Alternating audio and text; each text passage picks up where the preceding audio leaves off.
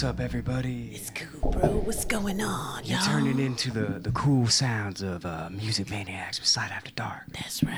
We are Sight After Dark, your new favorite band. Yeah.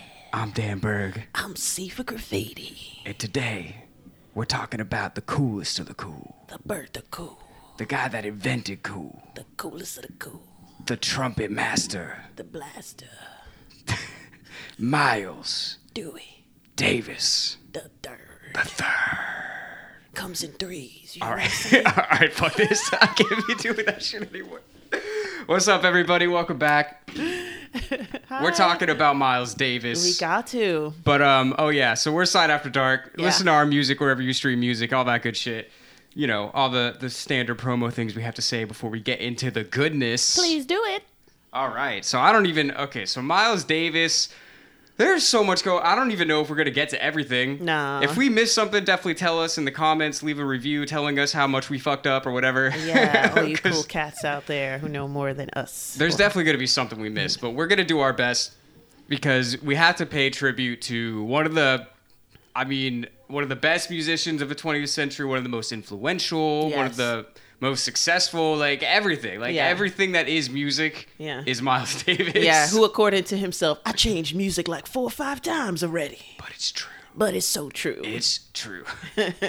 We're talking Miles' voice for a few seconds, and then I'm going to get sick of it. But shout out to Miles. He's the best. Yeah. So, Miles Dewey Davis was born in a small town in Illinois. Yeah. I don't remember what the name of that was, but they weren't there for very long. Because Yes. they moved to East St. Louis. They moved to East St. Louis. You know, it's almost Chicago, but it's not. But it's okay because it was Miles Davis. Yeah, anywhere where Miles is where the cool is. But it's funny. So I actually didn't know that East St. Louis was its own city until this. I thought it was just people say oh, I'm from the south side of Chicago. I thought it was oh, I'm from East St. Louis. But it's actually a whole different city in a different fucking state. Yeah. It's on the other side of the Mississippi River from the actual St. Louis. Yes. So that's a good thing to know, I guess. I had no idea. I had to Google that too. I was like, well, is this St. Louis, Missouri, or is this who knows? But we know now. I was like, East St. Louis, Illinois? The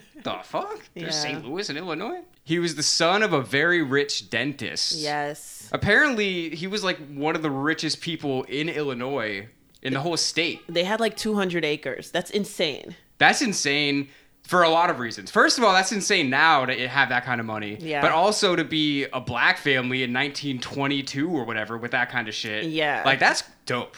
He was born in 26, and I've only heard things about that in the Caribbean. My grandfather had that in the Caribbean, and that's insane. And he was born around the same time. I think my grandfather was born 23,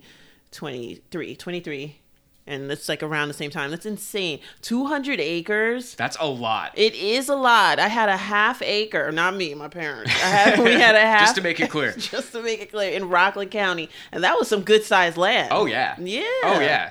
I mean, yeah, and he was breeding horses and shit, or something like that. They had a whole bunch of things going on there. Mm-hmm, mm-hmm. And Miles was obviously always into music, but what really kickstarted it, he was 13, and his dad got him a trumpet. Yes. Sorry. Yeah. His it was his dad's patient that trained him, I believe, too. Or did he get him the trumpet? I think his dad's patient gave him his first lessons, and he taught him not to use vibrato, which was crazy at the time. Yeah. But and I know his mom wanted him to get a violin. Yeah, because she was a violinist. Yeah. And she wanted him to do that, which is understandable. But he gets his music talent from his mom, and it seems like his analysis from his daddy. The thinking ways of the Davises.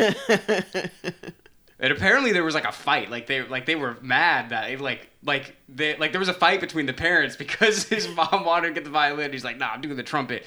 But I guess it's really interesting because I guess the trumpet was a cooler instrument at the time. Yeah. You know what I mean? Which is so interesting to think about now because back in the day, jazz was what. I mean, we're going ahead a little bit, but that was what the cool kids were listening to. Yes. You know what I mean? Yeah. That was the rock and roll of its time. Yeah, which is so interesting. Rap.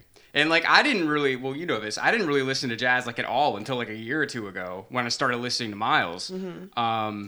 And it's so interesting, like, looking back and, like, thinking of it through the eyes of, like, yeah, like, when you first look at this footage, you see all the black and white footage, and it's like, oh, it seems like so old and like it's just this completely different time. But then, you know, people are always kind of the same. Yeah. So it's like, you think about it now, it's just like, oh yeah, that really was just like the rock of its day or the rap of its day. Yeah. You know what I mean? Like, and that's just what people listen to. Yeah. Right? Yeah. But so Miles was always kind of killing it. Yeah. Like, from all intents and purposes, he just had it. From the beginning. Yeah.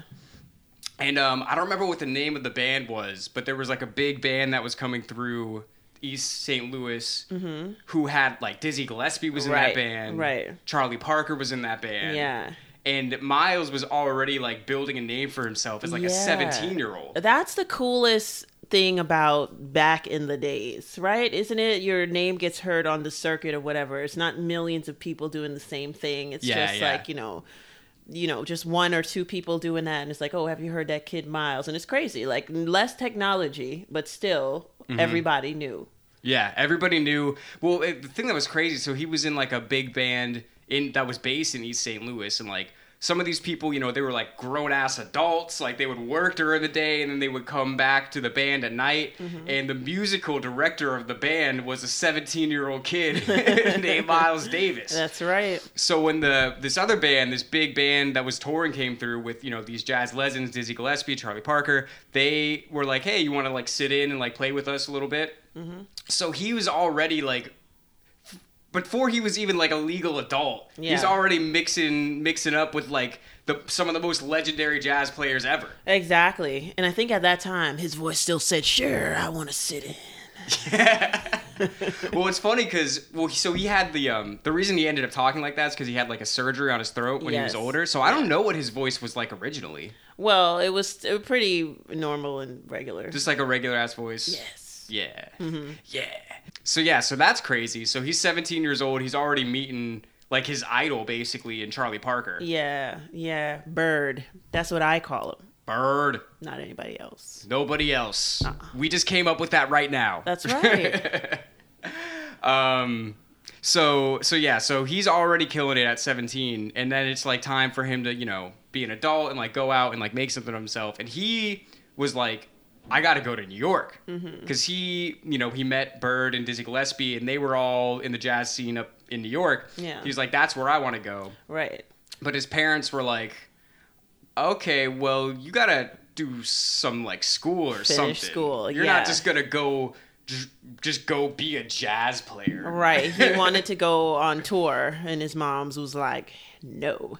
And he was like, he didn't even like speak to her for 2 weeks. He didn't do the tour though. He didn't do the tour, and he didn't speak to her for like a couple weeks. But that's back in the days, you know, you need something to fall back on. I mean, and that happens now too, still with people, you know, get something to fall back on. Don't put all your trust in your talents, which is insane. But I get it. And I get why like a parent would be like afraid for a kid, just like, even though the kid is like really talented, it's just like, you want him to be able to talk about what he's playing at least, you know? So that, I feel like that was a good move on his parents, you know, because did it stop him? Right. You know what I'm saying? Did he not progress into the biggest, you know, jazz musician like of his ever? time? You know what I mean? Yeah. No, he did not. Well, it's actually so funny. He's just like, oh, okay, well, you want me to go to school? Okay, I'll just casually go to Juilliard. That's right. Like, I want to see what's what over there and the who is who. So that made me laugh. And he's like, oh, okay, I have to go to school. I'll just go to like the best music school possible. So no big deal. So he goes over there. He comes here to the city of New York.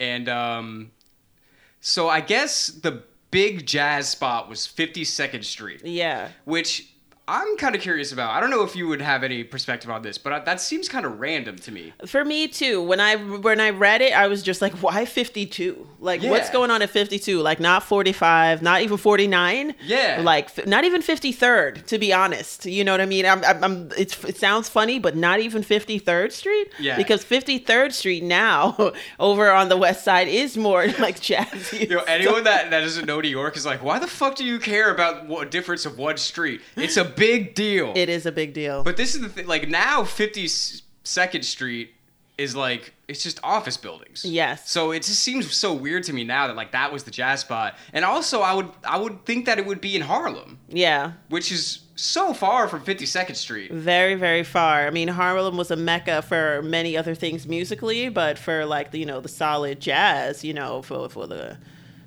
innovators, I guess it was like 52. I mean, yeah, it's just interesting the way that played out. A lot of the jazz musicians he knew didn't want him to go to Juilliard, though. Yeah, so what they were like, okay, so he was meeting up with them. So he basically was living a double life for a while. Like he was going to Juilliard during the day, and then at night he was just out on 52nd Street playing jazz with all these greats. And they were like, don't go to Juilliard, man, because if you learn all that music theory, you're not going to play with any soul. Yeah. Well, what they really said is you'll play white if you go to Juilliard. Yeah, because, too analytical for them. Guys, the secret's out. Everybody knows white people don't have souls. No big deal. They just weren't born with them. Especially the redheaded ones. But that's a different story.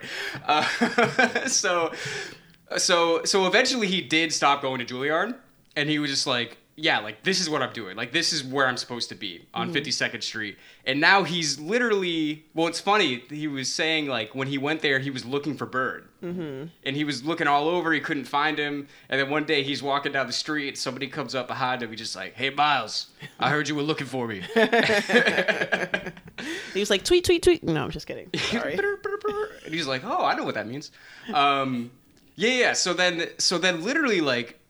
For y'all that don't know, Charlie Parker is one of the most legendary jazz musicians also. Absolutely. And he already knew Miles from that time that they played together. Yes. So when he did find him in New York, he was like, yeah, come play. So he would invite Miles to come play with him, and he would literally just, like, throw Miles on stage by himself. Like, he threw him in the fucking fire. Yeah. Like, they were saying, like, the first couple of times, like, Miles was, like, throwing up. Like, he was so nervous. Like, because...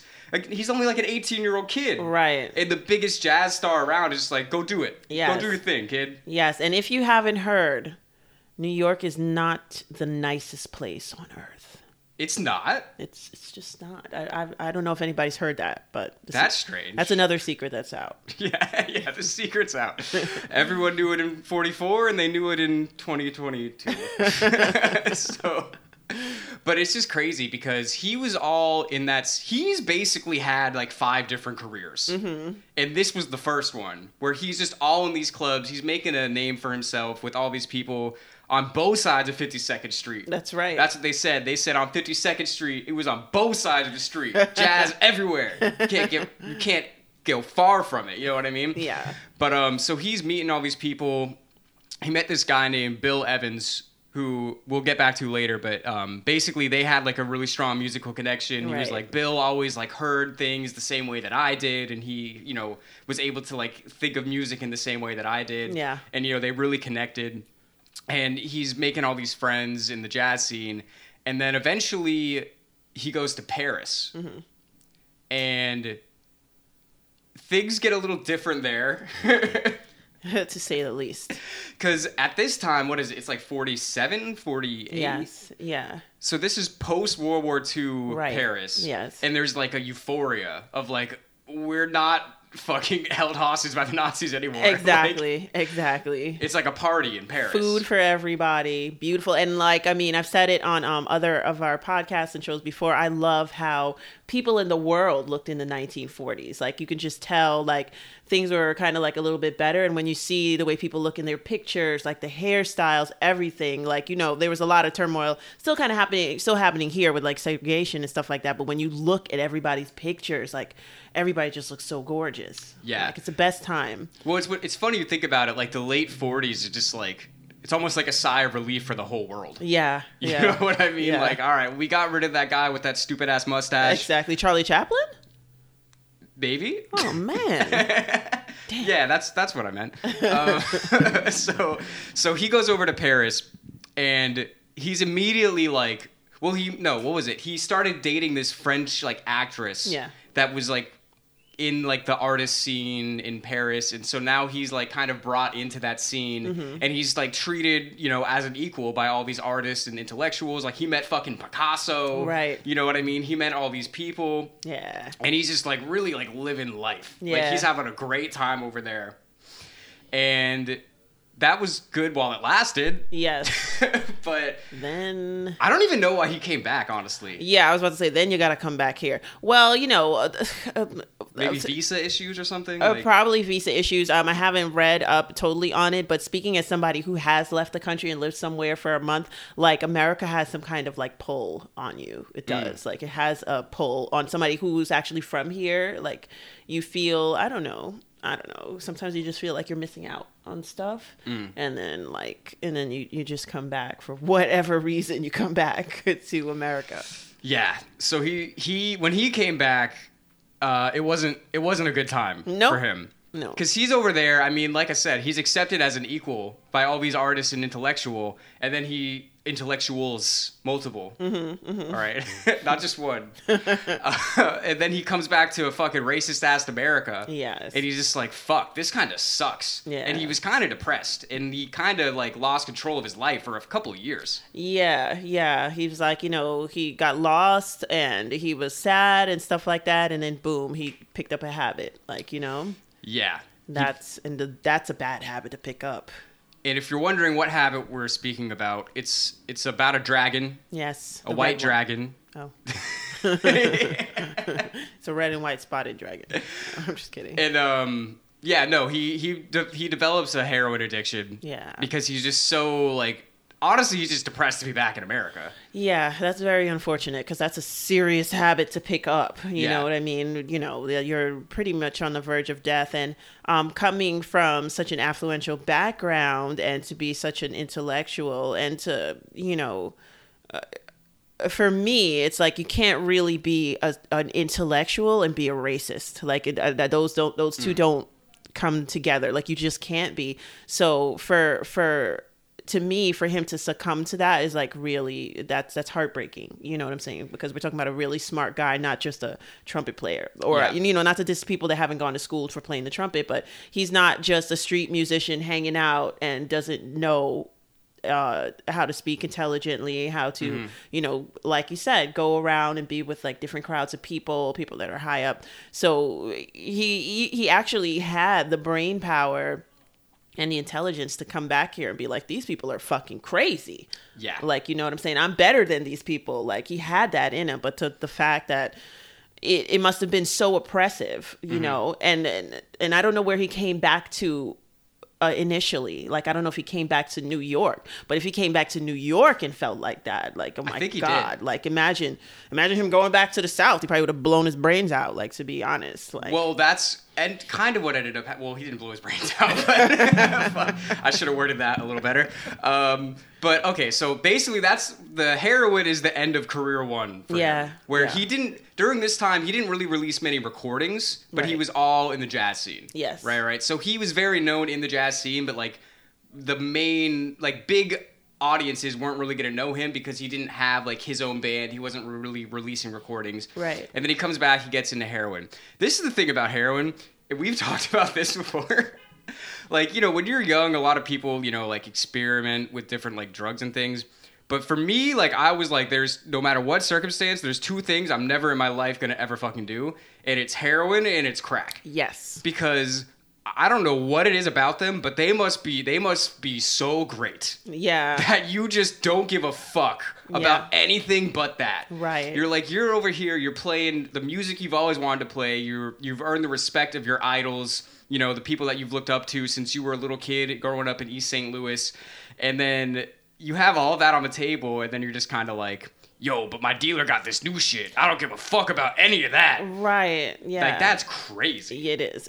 It's very, very crazy. And then just like, what those drugs do to your appearance and stuff like that. And it's just like, wow. Like, I mean, that's some serious emotional and mental turmoil to actually choose that and then to choose to not only put it inside you, but then to succumb, again, there's that word, to it, like, you know what I mean? You become a prisoner of it, and that's sad. And the thing that's really sad is this kind of becomes a cycle throughout his life. Yeah. Of different drug, like he gets really successful, then he gets into drugs, and it's just kind of, his career is really up and down. Yeah. But basically, he's addicted to heroin, he's in New York, and like his family like comes out there It was like, yo, we're bringing you back home. Like, you're fucked up. Mm-hmm. Like, you need some time off or whatever. Yeah. So he goes back to East St. Louis and he cleans up. Yeah. And like this time period, I mean, we're talking years here. Like, we're talking years where he really wasn't putting out music. Like, his life was just crumbling. Yeah, because like decade. Yeah, it's almost a decade. Yeah. So he does go back to East St. Louis and he does spend some time with his family. He eventually does get clean. And then he makes his triumphant return to the city of New York. And he gets back, and then this is where things start going a little better for him. Yeah, yeah. He starts making his own bands. Right. Which include other completely legendary jazz musicians. Yes. I mean, he's got Coltrane. Uh-huh. He's got so many fucking people. He's got Chick.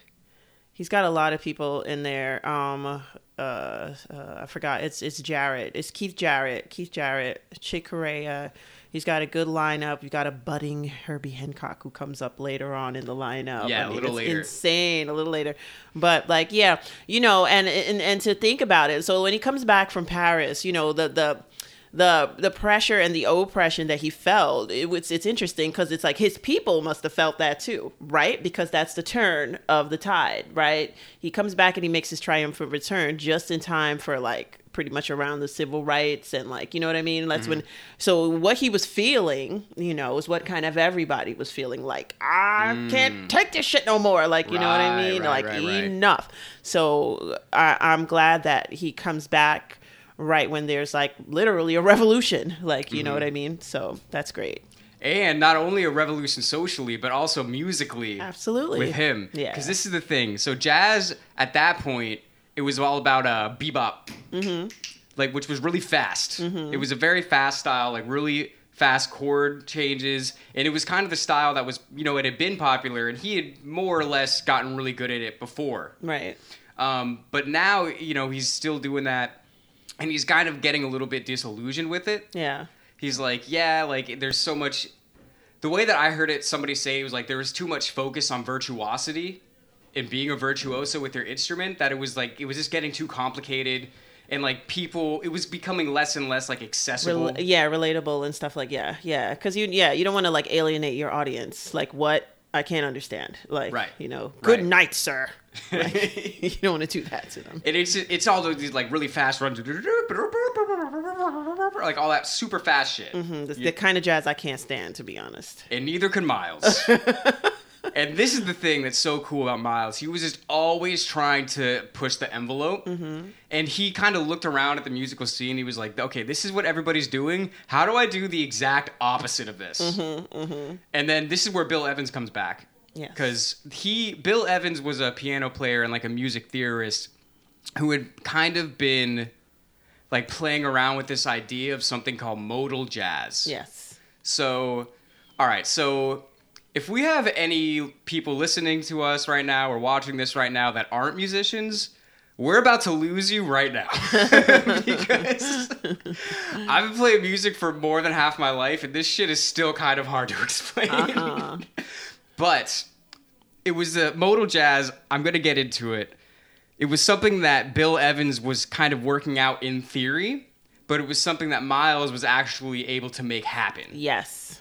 So I have here, wait, or where do I have it? Oh, wait, I have here a vinyl copy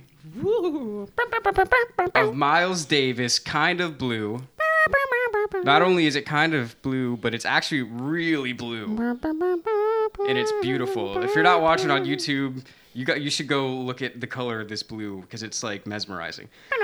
But anyway, I'm not going to try to explain modal jazz. So I'm going to let Bill Evans do it for me. Yes. Because on the back of this record, Bill Evans wrote an article that I'm going to read to you people. And it's called Improvisation in Jazz. Do you want to, can I do this part and then you do this part so we both read some of it? I can't read. Oh, sorry. No, just of course I'll Sorry, do it. I forgot. Gosh. All right, so we're going to switch it off. But this is Improvisation in Jazz by Bill Evans. And this is actually beautifully written. I really like this. There's a Japanese visual art in which the artist is forced to be spontaneous. He must paint on a thin stretched parchment with a special brush and black water paint in such a way that an unnatural or interrupted stroke will destroy the line or break through the parchment. Erasures or changes are impossible. These artists must practice a particular discipline, that of allowing the idea to express itself in communication with their hands in such a direct way that deliberation cannot interfere.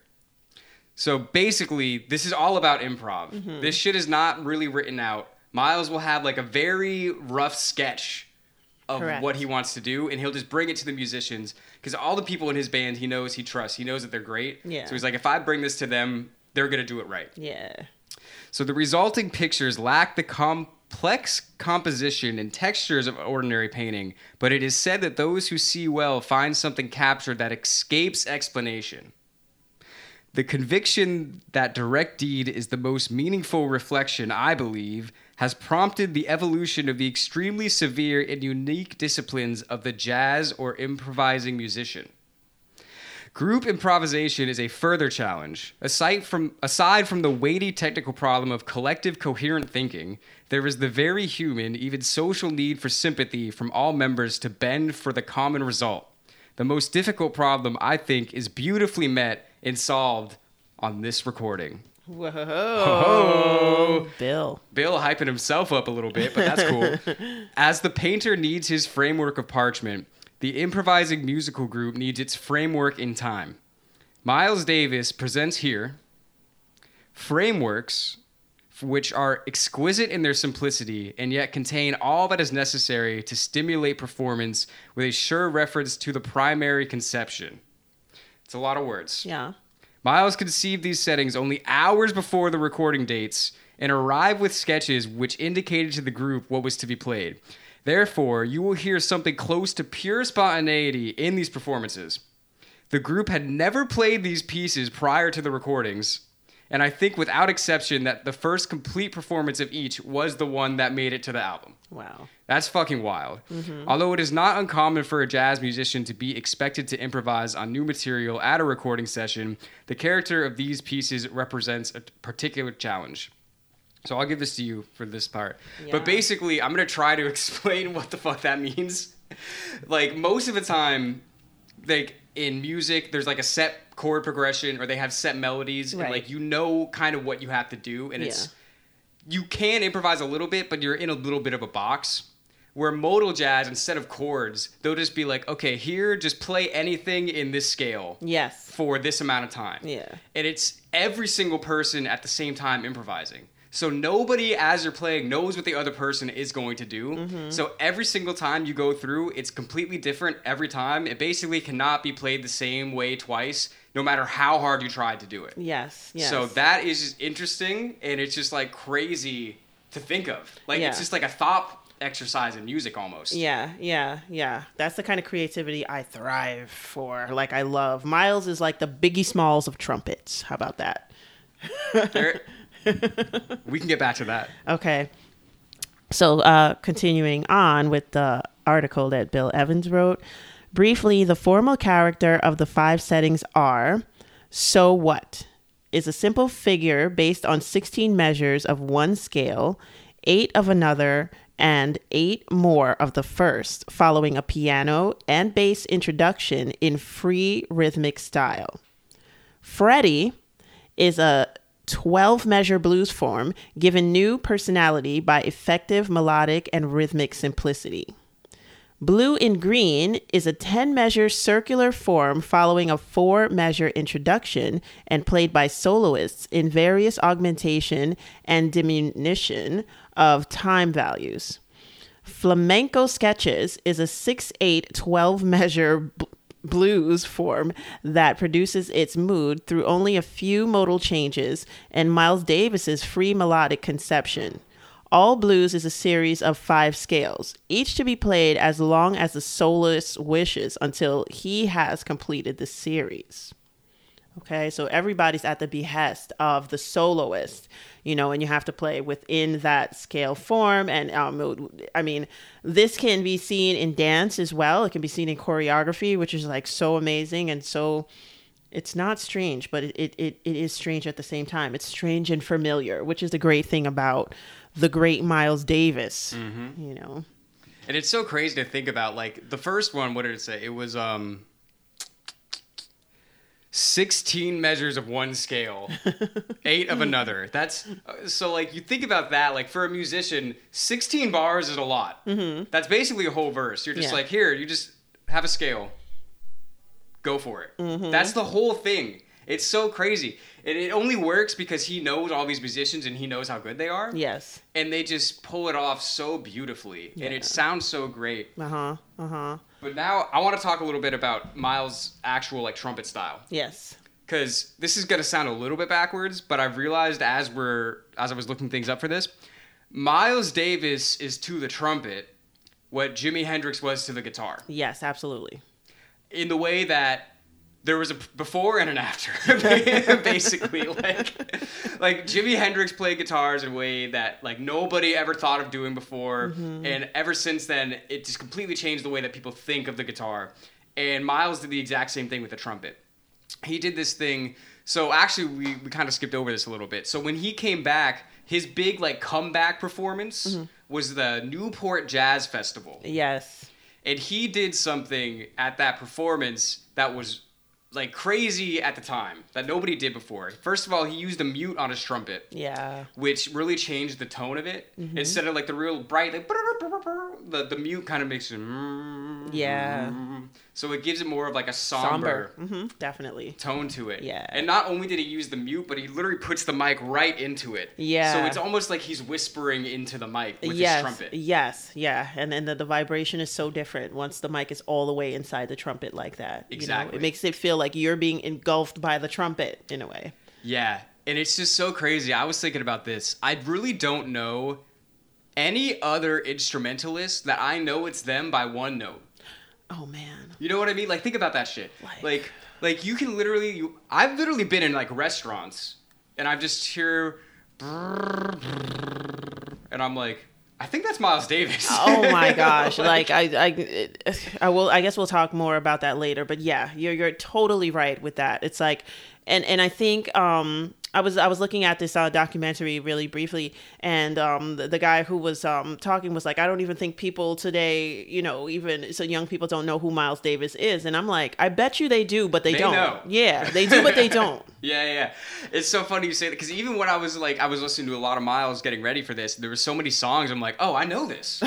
Like, I've heard this so many times. Yeah. But it's so crazy, because, like, there are musicians that, you know, if you listen to them, you know that it's them. This is an example of what I want to use. Like, Eddie Van Halen. Mm-hmm. You know that it's Eddie Van Halen playing guitar, but not the whole time. Right. Only when he gets it to that level. Yes. You know what I mean? Like you can hear, like, bow, bow, bow, bow, bow, bow. Like, anyone can play that. Yeah. It's only when he goes into the, like, all the wild shit. Like, like on, like, the Beat It solo with Michael Jackson. Like, you don't need to credit Eddie Van Halen because you know it's fucking Eddie Van Halen. Right. But Miles is one note. Mm-hmm. That's insane. I really don't know any other person that I can hear one note of their instrument and I know who it is. Right. Like, the amount of soul and feel and personality that he put into his instrument is just unmatched. Yes, absolutely. To this day, I feel like, you know, I mean, I'm not super into the jazz scene now, but I don't know of any, like, innovator that can really, like, go toe-to-toe with his sound and his style of, you know, we're in the 21st century now.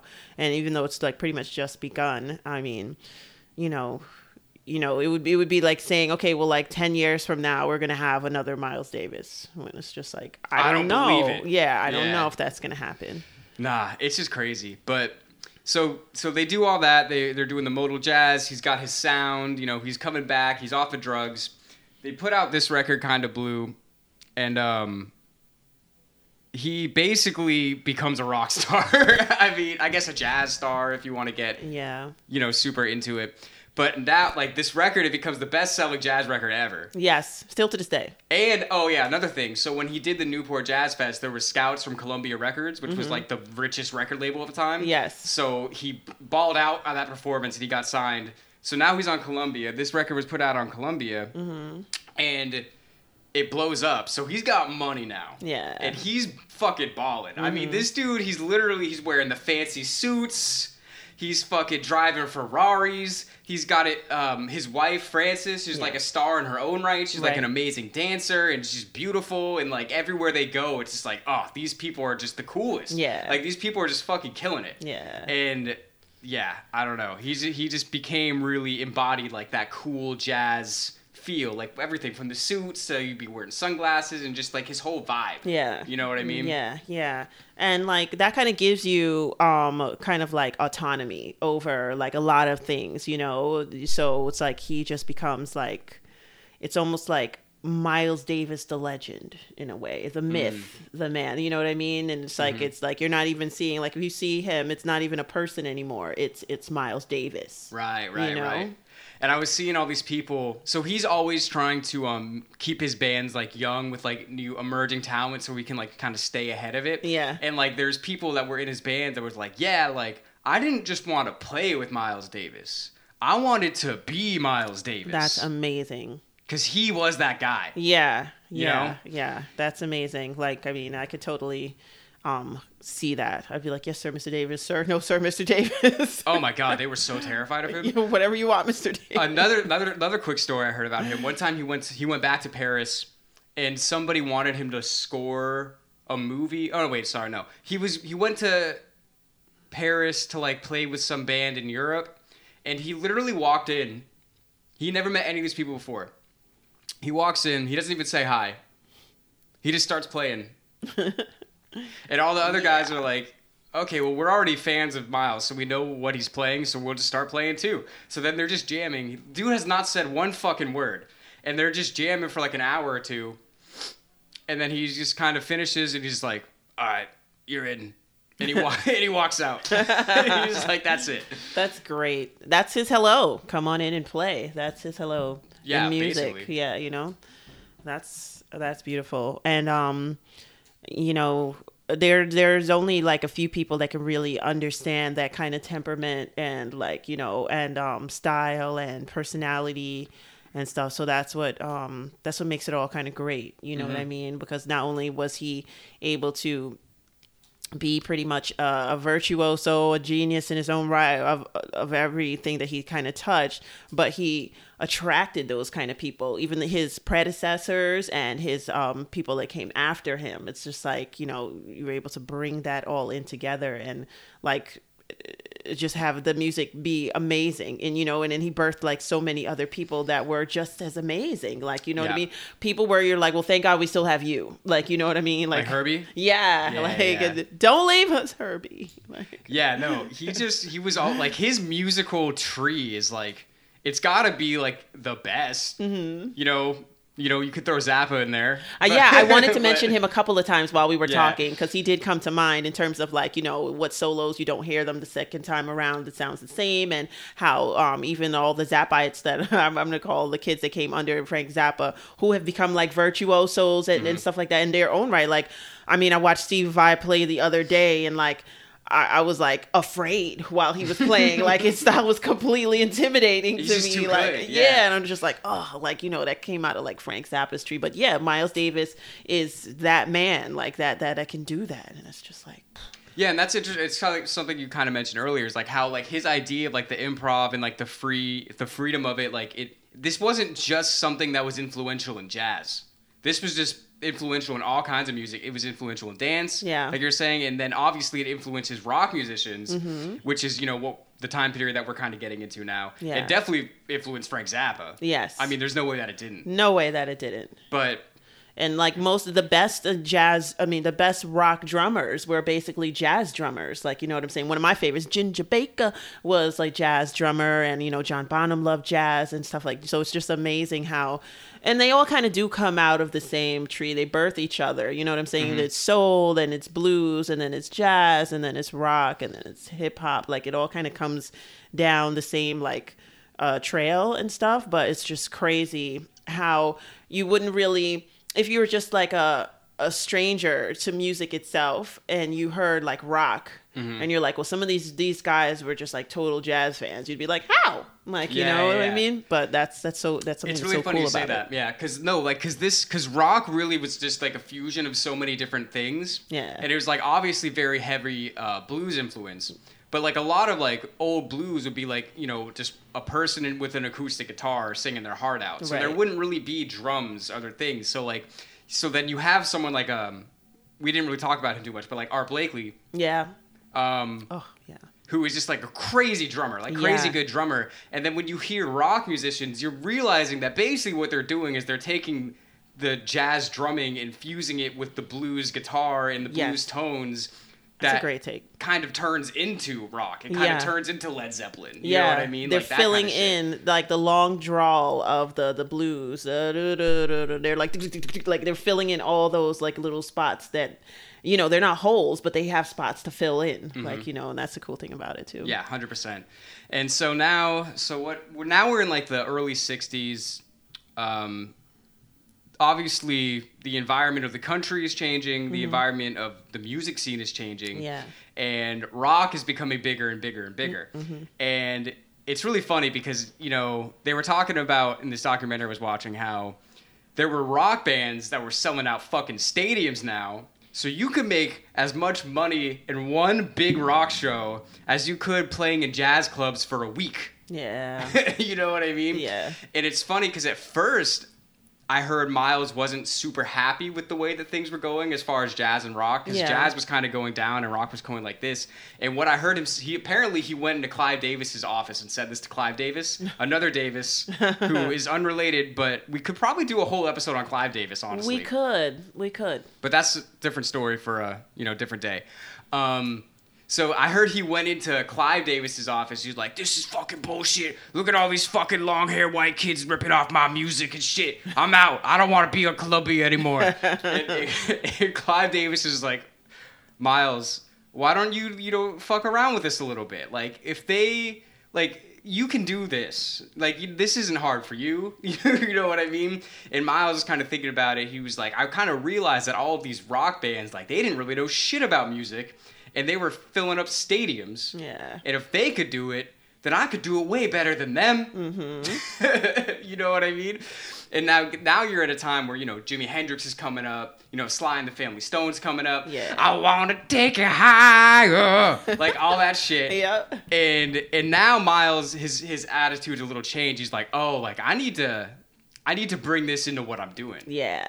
So now he's like, it's actually really funny. He was like, I want to get an electric bass player. So he was talking to his upright bass player. He was like, why don't you just play the electric bass? And he's like, I can't fucking do that. Like, that's a whole different thing, bro. Like, I don't know what you're talking about. So he was like, all right. So we fired him.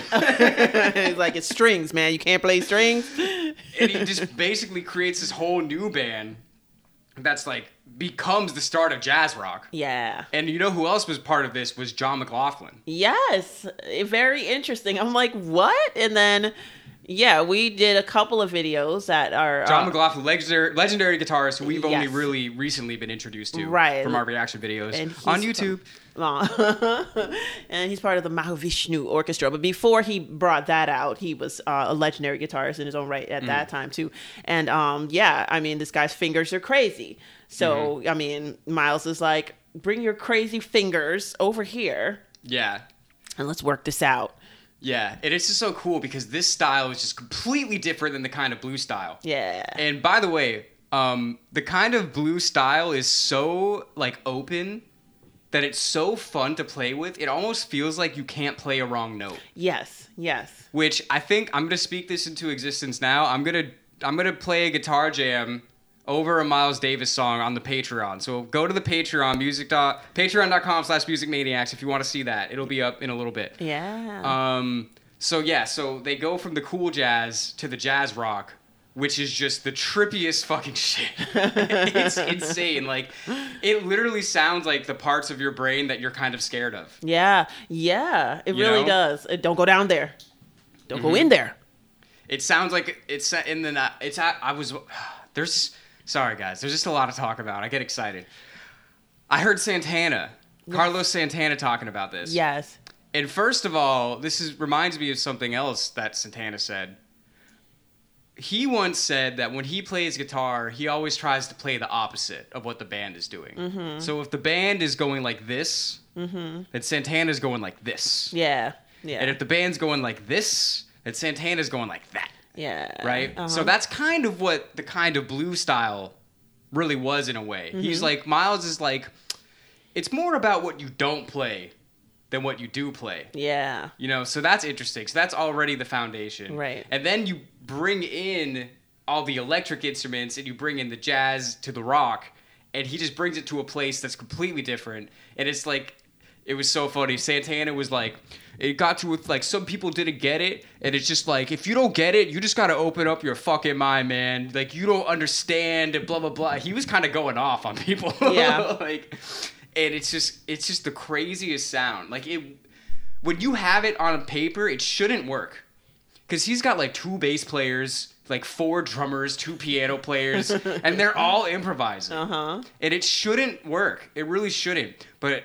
when it goes through Miles Davis, it fucking works. It does work. Believe it. And other people pick up that formula. Like, you know what I mean? Like, I feel like I hear Miles Davis in Sly and the Family Stone. I hear him in Earth, Wind, and Fire. Like, you know, and then look at their setup. You know what I'm saying? How many people are on that stage? Like, you know what I mean? So it's like the same influence. And it's crazy. It's crazy. This is kind of like with my, well, not my theory, but a lot of people say geniuses are made. They're not necessarily born. And they always have like a conglomerate of people around them. Like, you know what I'm saying? So he comes in and he's pissed off and he wants to get off of Columbia Records, and Clive is like, no, why don't you just do this? And he's like, shit, like, you know, why not? It's a good idea. And then that just flips the whole script on music. Like, you know what I mean? Just because he said, all right, well, I am smart. Like, you know what I mean? It's like, I could do that. You know what I mean? So like, that's one of the greatest things ever. I think that adds to the geniusness of being a genius.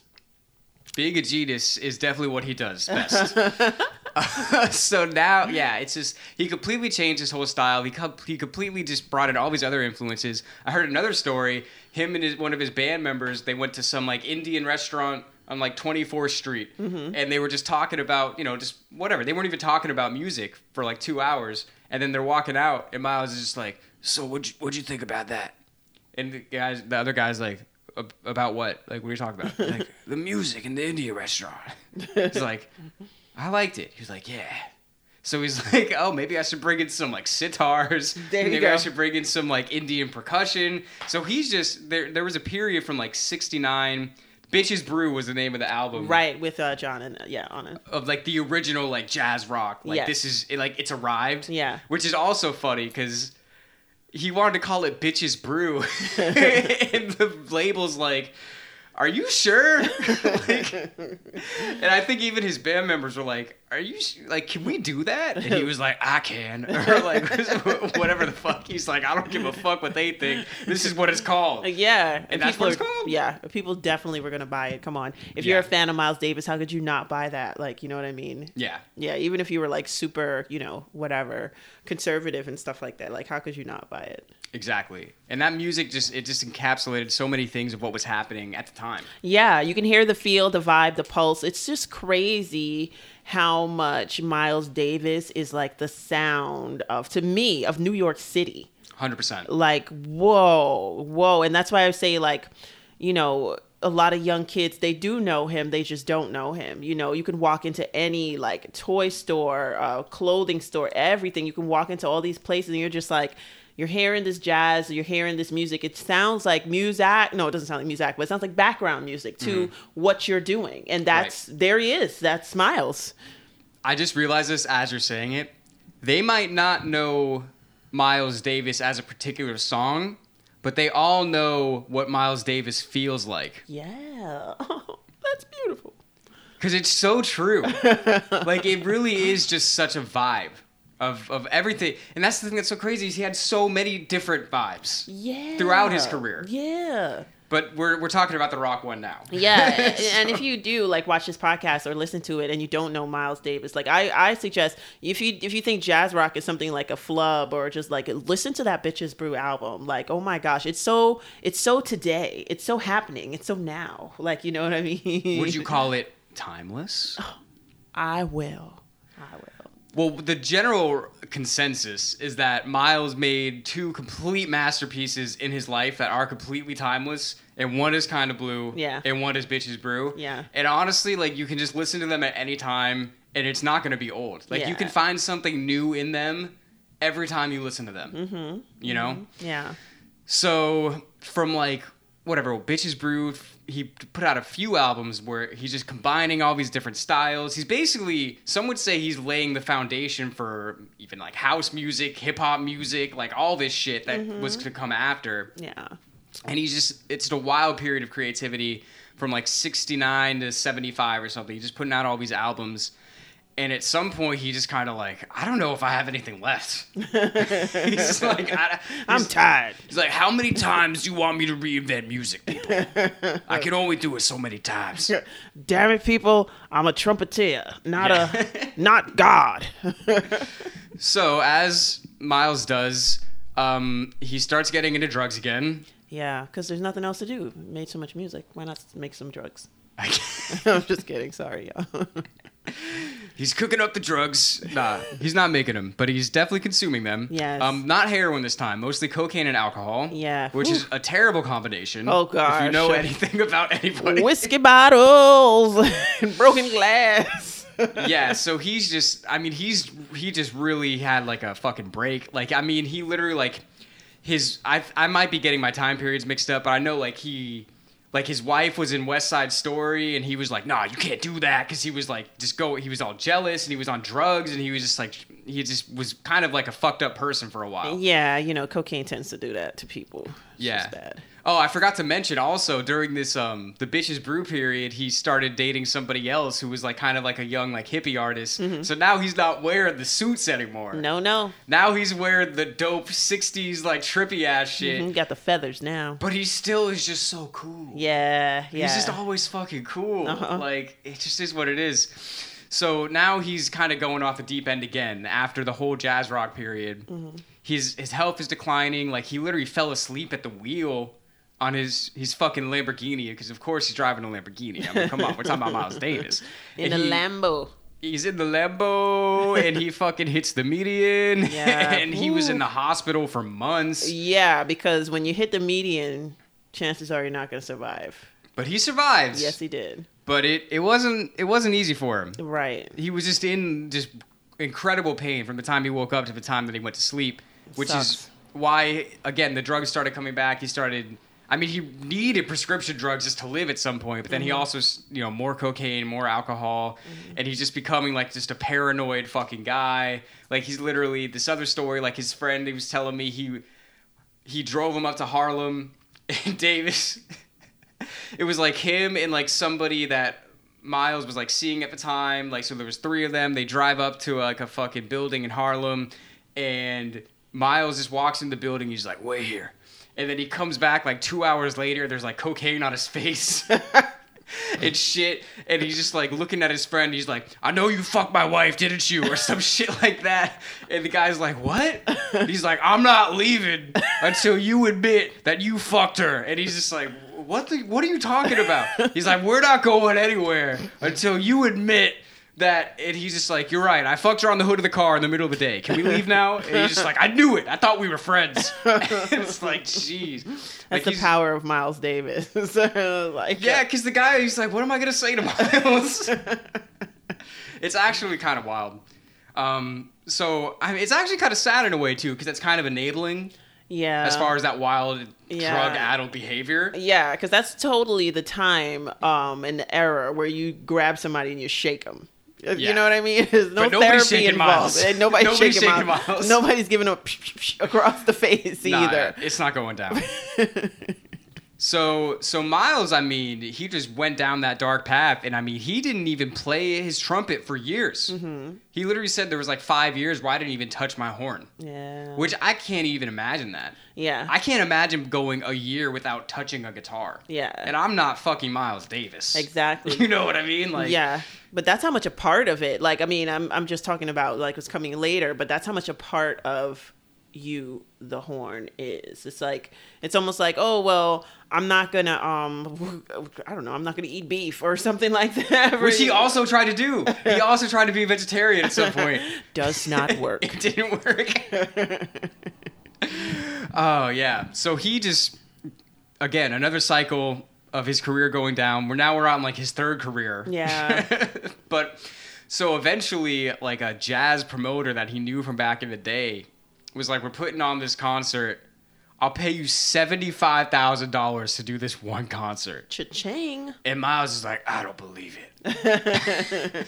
You bring the 75 right now. So the guy writes him a check right there for half, for 35. That's right. And Miles is like, all right, I guess I'll do it. Shit, I would have done the whole thing for the 35, but there you go. So he plays the show, and he's back. That's and right. then I guess all it takes is a cool 35, 70 grand for you to be like, I like music again. Yeah. so now it starts a whole nother career where he's Correct. doing it completely different than he ever was doing it before. Yeah. And he's actually like, well, it's actually like super 80s now. Yes. The sound of it. Yeah. It's like now they got like drum machines. Yeah. And he's actually like sitting there in the studio with like headphones, like playing to a backing track. Yeah. Which he never in his fucking 50-year career ever did before. Exactly. Which is so crazy. Like even after all of that, he's not playing his horn for years. He's like, I'm kind of done with music. I don't know what else I can do to really innovate. All of a sudden, he's just back in it, doing shit that he never did before. Yeah. Like it's nothing. He just drops back into it. That's how much music is him and how much he is music. Like, you know, it's like, it's not Miles Davis. It's like, it's not a person. It's like a name. It's like a thing. It's an entity, you know. A Miles Davis came in. It's like a winter storm warning. Like, you know what I mean?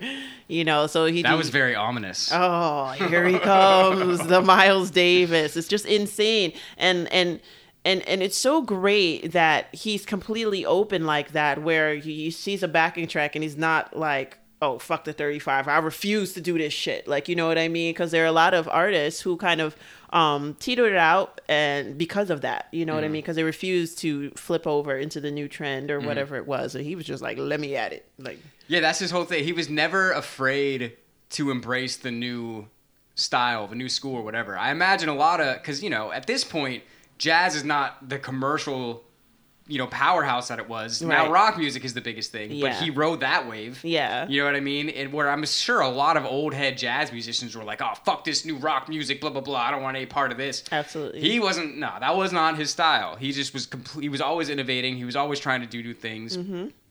And then so it gets to the 80s. And then this is the thing that's even crazier. So this whole time, like, he's very, like, I think it's really interesting the difference between like the vulnerability in his music and like him as a person. Yeah. Because he was so like cold to everybody. Like he put up such a shield. Yeah. Like, cause you know, like we said earlier, like he was born with a normal ass voice and then he had like a surgery on his throat and it fucked up his voice for the rest of his life. And people were like, when they first happened, like they were making fun of him and shit. And he just like kind of withdrew into himself and he just became kind of like, you know, kind of a cold person to people that he didn't know. Like, he put up a wall. And then here we are now in the 80s after his third, fourth, fifth career. Right. And now he's doing all these talk shows. He's doing interviews at every city. He's, like, actually being, like, a outgoing, like gregarious kind of person. Yeah. And it's just, like, so crazy. It's, like, now it's, like, not only is he just completely different as a musician, but it's almost like he's a completely different person now. Yeah. Towards the end of his life. It's really cool. And then kind of going back a little bit to like The Sound of New York, one of my most favorite Christmas movies of all time is Scrooged with Bill Murray in it. And there's a scene where like Bill Murray's walking in the street and there are these musicians playing out in the streets like that. And you're just hearing the background jazz noise of New York City. And lo and behold, it's Miles Davis there standing there playing his trumpet like a street musician in the thing. And even as a little kid, I was like, it's Miles Davis. Yeah. Like, that's crazy. So yeah, like, I mean, there he is being social and like, you know what I'm saying? Not being a recluse or anything like that. It's crazy. He's out there and he's like in a comedy movie now. Like, And that's some shit he never would have done in the 50s. oh no, yeah. Like, you want me to be in your fucking movie? Where's that 75 grand? Oh my God, there's so many funny stories where this is back, you know, in 50s era. There was like some young, you know, jazz player. He's like, yeah, I saw Miles in the club and like I asked him if I could sit in with him. And he just looked at me. He was like, fuck you. You can't sit in with me. I swear to God. It's in this documentary I was just watching when you walked in. It made me laugh so hard. If that kid knew any better, he would have just sat in and started playing. If he It's better ask for forgiveness than permission, right? yeah. But yeah, so it's just crazy because like it's like his whole life switched. Yeah. Like the music, his personality was just so different. Yeah. And then that was basically the last of his many careers. Yeah, it's eight. I mean, well, he pretty much died right a little after, right? The 90s came, and he was like, "Fuck the year 2000. I'm not staying here." I'm over this Y2K shit. I need my computers to work. Exactly. But yeah, unfortunately, that was coming towards the end of his life, not just, his career, Something else that was in that documentary, I think it's called Birth of the Cool. I think it's on Netflix. Yes. I haven't seen it, but it's pretty awesome. There. Yeah. Pretty cool, one would say. What was I about to say? I totally forgot. I got wrapped up with the corniness. Towards the end of his life. Oh, yeah. It was the Montreux Jazz Festival, 1991. First time him and Quincy Jones were ever on the stage together. Yeah. And that was like the end of his life. Yeah. And, a quick other story about Miles about Quincy Jones. This is when he was all on the drugs and he was kind of a fucked up person. His wife at the time, made some, little offhand comment that, Quincy Jones was handsome, and Miles just fucking hit her. Oh. Bitch, who you talking about? No, and now 40 years later, he's, on the stage with Quincy. Yeah. So that kind of shows a progression of him as a person. Yeah. You know what I mean? Yeah. That he would be like, I was so jealous of this guy, my wife. But now we're friends. Now we're friends. I mean? And I'm handsome too. I'm just as good looking. But, yeah. Yeah. Something that was cool was his marriage to Cicely Tyson, because she was an actress as well, and talk about the visual. I think that they were said to be another cool visual couple. She was an actress. She just passed away too, so she ended up living to almost 100, and just the two of them as they were a vision as well. It was Miles Davis and Miles Davis, the couple, so it's not to downplay any of the beautiful women that stood by his side and contributed to that. But it's there's the Miles Davis nor'easter, the storm that comes in. And then there's Miles Davis, the couple, where it's just can I be this good looking as the two of them as one kind of image? Yeah, as one cohesive, we're a dope couple. Yeah. Yeah, so I guess, that's obviously, like I said, we're missing a lot, definitely. So let us know in the comments what we missed. Definitely call us out. Leave a review. It helps us out a lot for the algorithm and all that. So in the review, tell us about how much we missed about Miles Davis, and we don't know shit about jazz and whatever. Oh, yeah, we love it. Sometimes we purposely forget things just so you can tell us. Just kidding. Who are we talking about? We're talking about a sax player? Miles Davis played sax, right? Yes. Yes. Kenny G. That was his middle name. Miles Kenny G. Davis. Has a nice ring to it, the third. The third. Yeah, so I don't know. He's just a legend. What else really is there to say about him? Yeah. He just always did it. He was always innovating up until he died. Yeah. And that's really what the great ones do. Similar to what we were saying about Tom Petty, he was just doing it till he fucking died. Yeah. Malcolm and AC/DC, they just do it till as long as they fucking can, until the wheels fall off. And that's what Miles did. And he is an undying legend. Yes. When you write a book about 20th century music, you're going to talk about, Stravinsky. Uh-huh. You're going to talk about Miles Davis. Yes. You're going to talk about Zappa. Of course. Sinatra. Yeah. He is there, and his music will live longer than most people ever will. Yeah. Yeah, absolutely. Just we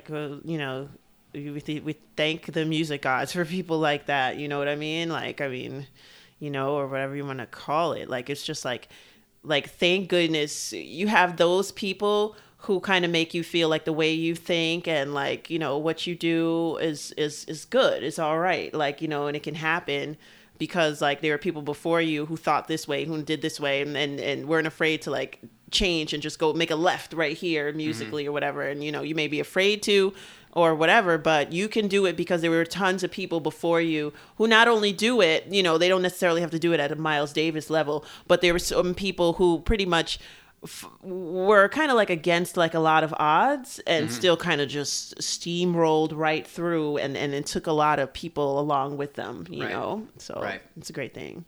Yeah, so shout out to Miles, everybody should try to be more like Miles. When you think that you can't do something, just be like, fuck it, this is what I do. Exactly. I'm gonna do it. So he's a legend. Yeah. You're all legends for watching / listening. Wherever you're listening, if you're watching on YouTube, we appreciate all of you. Yeah. If y'all don't know, we're Side After Dark. We Yeah. make music. You should listen to it. Uh-huh. If you liked any of this, go ahead, check us out on patreon.com/musicmaniacs. It's the best way you can help support us to keep this podcast going. You can sign up there for any amount of money that you feel like donating. We'll read your name on the podcast. Yeah. You get to help us choose what episodes we do, and you'll get involved in like bonus content, like whatever we're going to do. If something comes up on the podcast that we want to like make extra shit about it, we're probably just going to put it on the Patreon. So go ahead, check it out. Yeah. Thanks for being here. Thanks. Thanks for being maniacs with us. And we'll see you next time. Next time.